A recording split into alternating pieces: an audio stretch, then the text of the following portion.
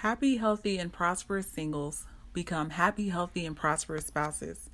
The key to becoming happy, healthy, and prosperous is to own your singleness. The Live and Love pillars help you do just that, and they are the guiding framework for Live and Love enrichment. I am so excited to dive into that with you, so let's get started.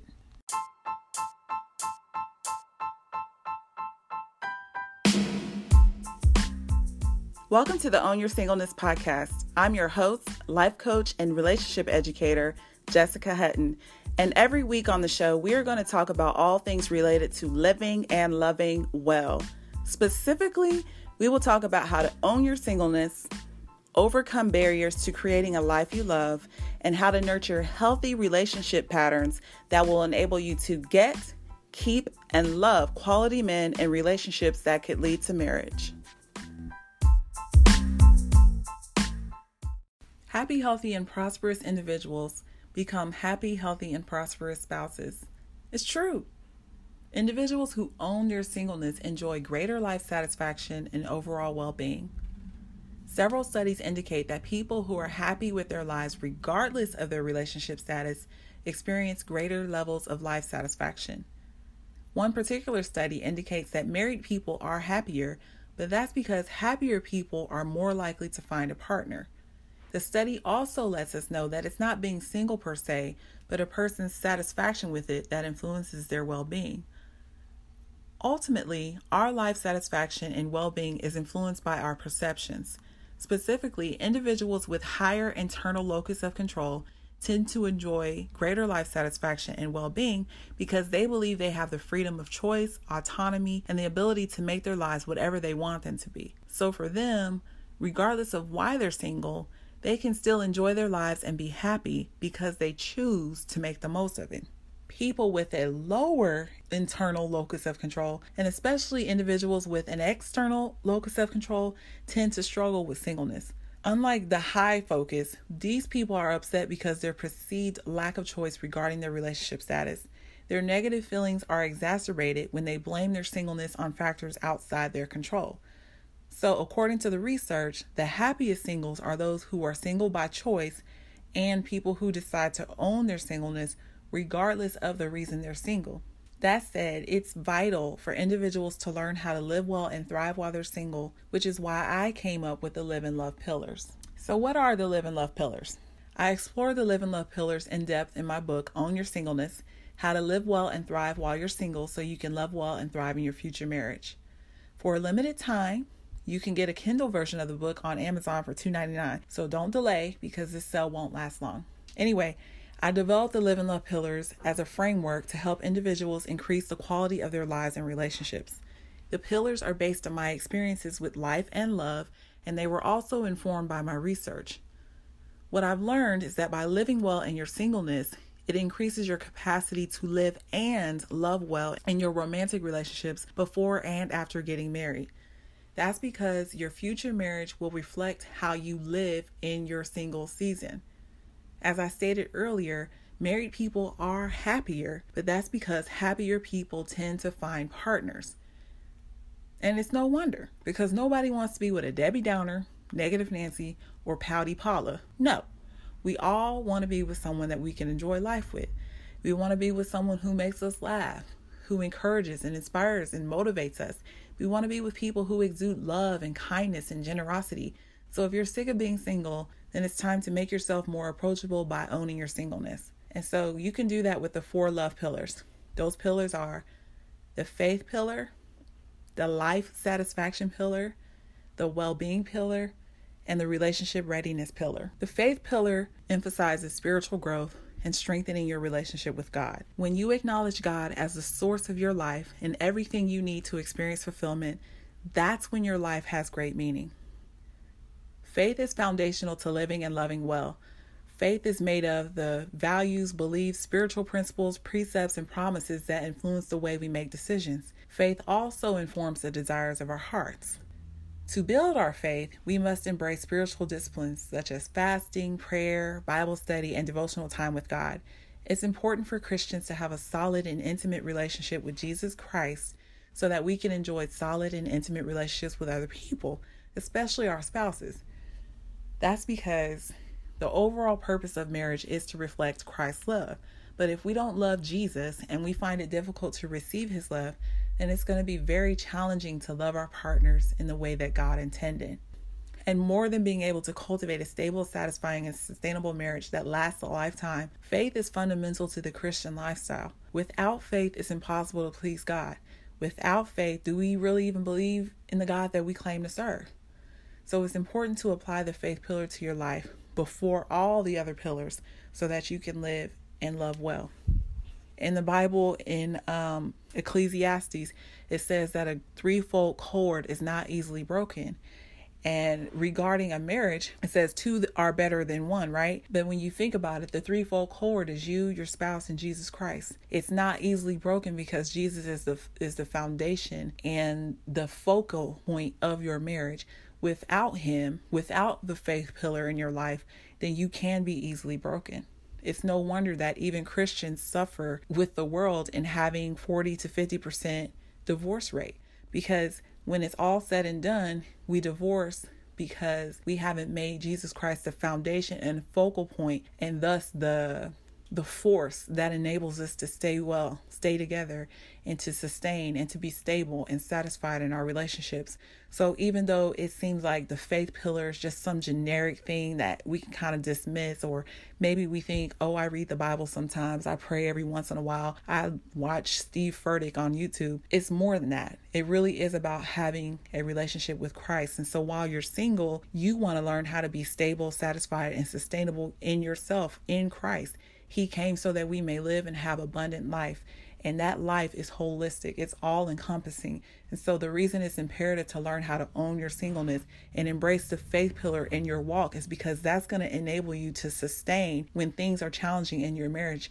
It's going to enable you to love. It's going to enable you to exude the love of Christ. It's going to enable you to serve and satisfy your partner. And that's really what you want, right? That's what I want. I want to serve and satisfy my man until heaven. So meditate on that. The next one is the life satisfaction pillar. The life satisfaction pillar asserts that you can increase the quality of your life and improve your mindset by learning active contentment. Active contentment is the ability to be completely at peace with who you are and what you're doing in the moment, while simultaneously maintaining a vision for your future.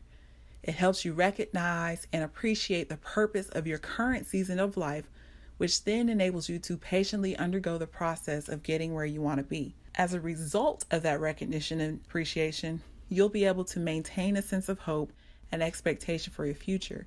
You'll be able to be happy and make the most of your life regardless of your relationship status, which is really what owning your singleness is all about. So when you live well, that is, live intentionally, victoriously, and excellently, you prime yourself to receive and experience many great and unexpected things. While working on my book, I learned that many people who focus less on their relationship status and more on living well, that is, in purpose and on purpose, those people ended up meeting their future spouses at unexpected times and in unexpected ways.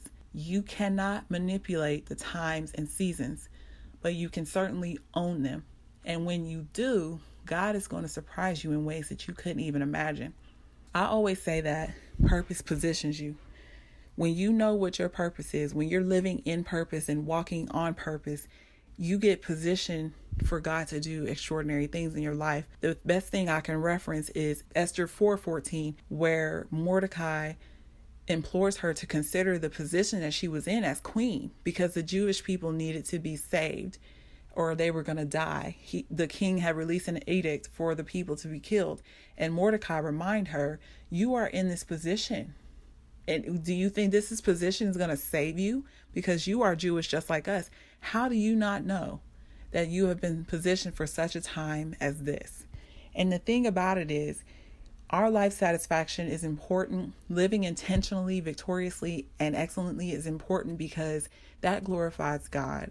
You know, we are supposed to live well. But more than that, or in addition to that, I would say, is that when you live well, you position yourself for great opportunities. Those opportunities can lead you to the thing that leads you to the thing that leads you to the person. You don't know if you've been positioned in that job, in that relationship, in that friendship, for such a time as this. So you must walk in purpose, be purpose minded, live a purpose filled life, because that's how God does his work. Genesis 24 talks about Rebecca, how she became Isaac's wife. She didn't do anything special. All she did was live her life. Ruth was just living her life. And then because of that, they were positioned to marry extraordinary men that changed generations with them when they united in holy matrimony. The same is true for Esther. That changed the entire trajectory for the Jewish people.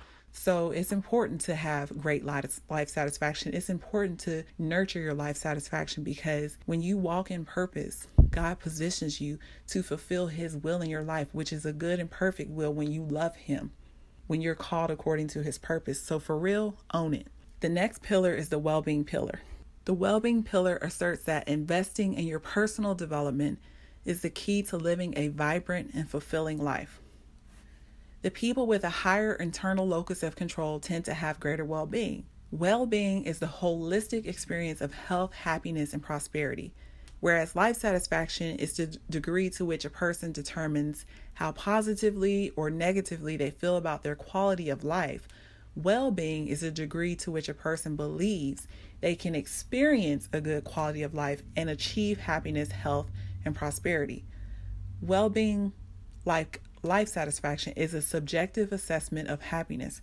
However, it can also be influenced by external factors such as the degree to which a person can access resources and services like adequate food, clean water, healthcare, hygiene, and employment, stuff like that. So when you assess your personal well-being, you will evaluate how much you perceive your life as a happy, healthy, and prosperous life. And you may also consider whether you have access to services and resources that help you enjoy a happier, healthier, and more prosperous lifestyle. However, most people don't examine external factors like that because it's implied.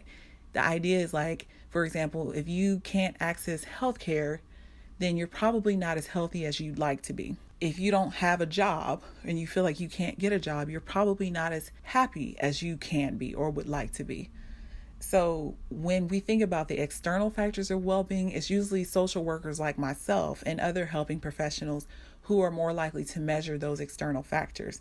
But it's important for you to be aware of those things because it does influence the quality of your life. And you need to know how to access resources and services that help you take care of yourself. That's why, I like to emphasize holistic well-being, holistic life satisfaction. You can't compartmentalize yourself. You need to attend to the needs of your spirit, soul, and body. And so when you read the chapters on life satisfaction and well-being and Own Your Singleness, you'll learn more about that and how you can improve those domains in your life.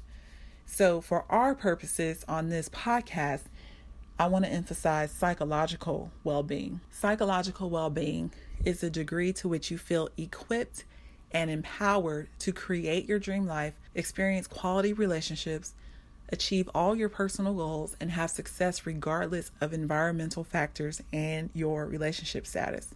As I said, it's important to own your singleness with the understanding that happy, healthy, and prosperous individuals become happy, healthy, and prosperous spouses. So the well-being pillar is super important. When I think of the well-being pillar, I think about the factors that generally lead to divorce. So divorce is preventable.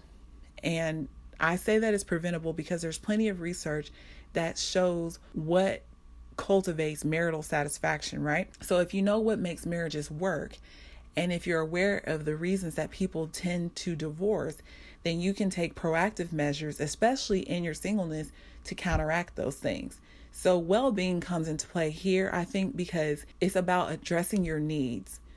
If you don't have the things that you need, the spiritual things and the material things that you need while you're single, it may add stress to your marriage that you don't necessarily need to take into your marriage. So you do need to examine the kind of baggage that you have. You need to examine the assets and liabilities, if you will. I don't want to make it sound so formal, but we all come with assets and liabilities. So before you marry someone, you want to consider things such as your financial well-being. How am I economically? Do I have enough money to sustain myself? Am I in a position to meet my needs? Can I do some of the things I want? Do I have an emergency fund? What kind of debt do I carry? How are my financial decisions going to impact my marriage? And the same is true with your health. Am I healthy? What kind of chronic illnesses do I have? Do I need mental health care? Am I able to self-manage? Do I have emotional intelligence? All these things are things that you need to consider because they're going to impact the quality of your marriage. They're going to impact your level of life satisfaction. Sexuality. How do you feel about sexuality? What are your experiences with sexuality? Is there issues of trauma that you need to be healed from, that need to be addressed? Do you have any other traumatic issues that need to be addressed? What is the state of your emotional and mental well-being and health? All those factors influence marital satisfaction. And there are many other signs that you can look for that are signs that could indicate your relationship is at risk for divorce. But don't look at that as an inevitable fact. Look at it as information that you can use to help you become better and to do better. I address that on my blog, 12 Signs Your Relationship is Headed for Divorce Before It Starts. And I know it sounds very cynical, but my point is to highlight the primary reasons based on research that people end up divorced, and then provide information, tools, and resources that you can use to prevent that while you're single. And if you address your well-being and really own your singleness, I think that you can counteract divorce so that it doesn't become a fact for you, so that it doesn't become your truth. And the final pillar is the relationship readiness pillar. And that pillar says that relationship readiness is a whole person self-assessment. And basically, the whole person self-assessment is based on 5 factors: timing, satisfaction with the relationship, mutuality, soulmate potential, and character. The 5 factors of relationship readiness influence whether a person feels like they're holistically prepared. There's that word again, holistically prepared to handle the pressures of being in a committed relationship. If they do feel holistically prepared, then they're more likely to engage in relationship formations behaviors, and their primary focus will be on finding a suitable partner. If they're not relationship ready, even if they do date, even if they do entertain prospects, they're unlikely to invest or commit to a relationship. So you'll know that you're ready to invest in relationship behavior when you have high levels of life satisfaction and high levels of well-being, which is why those pillars were highlighted before this one. And that's because living well and thriving while you're single will increase your capacity to love well and thrive in your relationships before and after getting married. Let me explain. There's a researcher named Bella DiPaolo. She studies lifelong singles. Her work is focused on singleness. Her research teaches us that the happiest singles are the ones who cultivate life satisfaction and well-being. They have specific characteristics that enable them to enjoy their lives and be content with their single status, even for a lifetime. So some of the things that she's highlighted in her research about lifelong singles, the happy ones have a greater sense of personal mastery. They have a can-do attitude and a sense that they can do just about anything that they set their mind to. Happy lifelong singles are more self-sufficient. They like handling problems and challenges mostly on their own. They're more open-minded. They're more original, curious, and imaginative. They're less neurotic. They're less likely to be tense or moody or to worry. They are more agreeable. They are more considerate, kind, and trusting. They're more conscientious, and they're more reliable, organized, and thorough. And they're also more extroverted. These are the qualities of happy, lifelong singles. All of those qualities are beneficial in a relationship to an extent. I will talk about that more in depth, the kind of characteristics that singles should develop, cultivate while they're single, and then the kinds that you should kind of be cautious of in your marriage because they can be more damaging in a relationship than they are by yourself. For example, being self-sufficient, while it's very helpful and beneficial as a single person, it can cause a lot of problems in your marriage, especially for women, interestingly enough. These are qualities that happy singles have. And while I'm not saying that you should learn how to be happy for a lifetime by yourself, I am saying that you should be mindful of your state of well-being and your state of life satisfaction, because as I mentioned at the beginning of this podcast, happier people tend to find partners and they become happier couples. So you want to work on personal mastery. You do want to learn to be more open-minded. You do want to be able to manage your emotions well and be more kind and exudes the fruit of the Spirit that are highlighted in Galatians 5:22 and 23. These are qualities that are good to have anyway. These are qualities that are good for all relationships. These are things that are just good for you. So it's definitely important to be aware of those because they help you be more relationship ready. But more than that, thinking about the 5 factors of relationship readiness, those are super important. Timing is very important in a relationship. If you don't feel ready, if the person you're dating doesn't feel ready, you're never going to make that leap. You're never going to take the leap into a committed, invested relationships. That's why you have people who are in relationships for 3, 5, 7 years waiting to get married. The timing was off. Or it could be the person was off. You was never supposed to be with them, but you did. And now you don't want to leave because you've already invested so much into that. And then satisfaction with a relationship. Basically, when I mentioned being aware of your assets and liabilities, that's pretty much the gist of satisfaction with a relationship. When a person believes that they have more benefits, more assets in a relationship than liabilities, they're more likely to be satisfied, which means they're more likely to stay. They're more likely to invest in the relationship and commit to the relationship. So you want to make sure that you have more assets, for one, so that you can be relationship ready. And then for 2, so that when you meet somebody that you would like to have a serious relationship with, they feel like you're worth keeping. And I don't want to make it sound cold like that, but even as we're thinking that way, even if we're not doing it consciously, that's why we always look at people, what they're doing. Women are attracted to men who work, for example. And some men are attracted to women who work. Because if you see somebody that's not doing anything, they look like a liability. So you want to avoid them because you feel like, I'm not going to be satisfied with them in a relationship. Even if you're not using that language while you're evaluating him, that's what's occurring to you at a subconscious level. And satisfaction with a relationship is very important when it comes to relationship readiness. And then mutuality is all about reciprocity. Do they like me? I like them. Do you like me? And if that's not there, there's y'all, the two are not ready for a relationship. It's pointless to sit around waiting for a dude to like you. If he doesn't like you, I don't care how you figure it out. If you find out he doesn't like you, he's not interested in being in a relationship with you, then let it go. You're not relationship ready for him. Go find someone who shares your interests. Soulmate potential is based on preferences. I covered that in the first podcast about why women are single. And then character, I covered that as well. The qualities to look for in a spouse. Those are based on non-negotiables.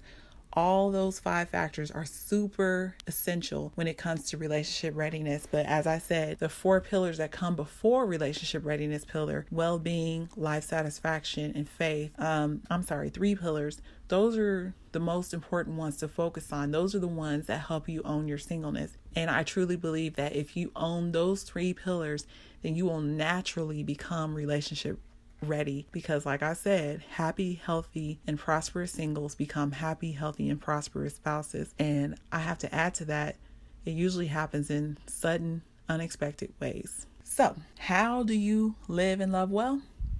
By owning your singleness. The whole purpose of the Own Your Singleness podcast is to inspire you to live intentionally, victoriously, and excellently as a single woman so that you can one day live well and enjoy love overflowing in vitality and ecstasy with your spouse. Don't live well to get a spouse. Live well because God blessed you with life and He wants you to live abundantly as unto the Lord. So until next time, live well now and love well daily. God bless.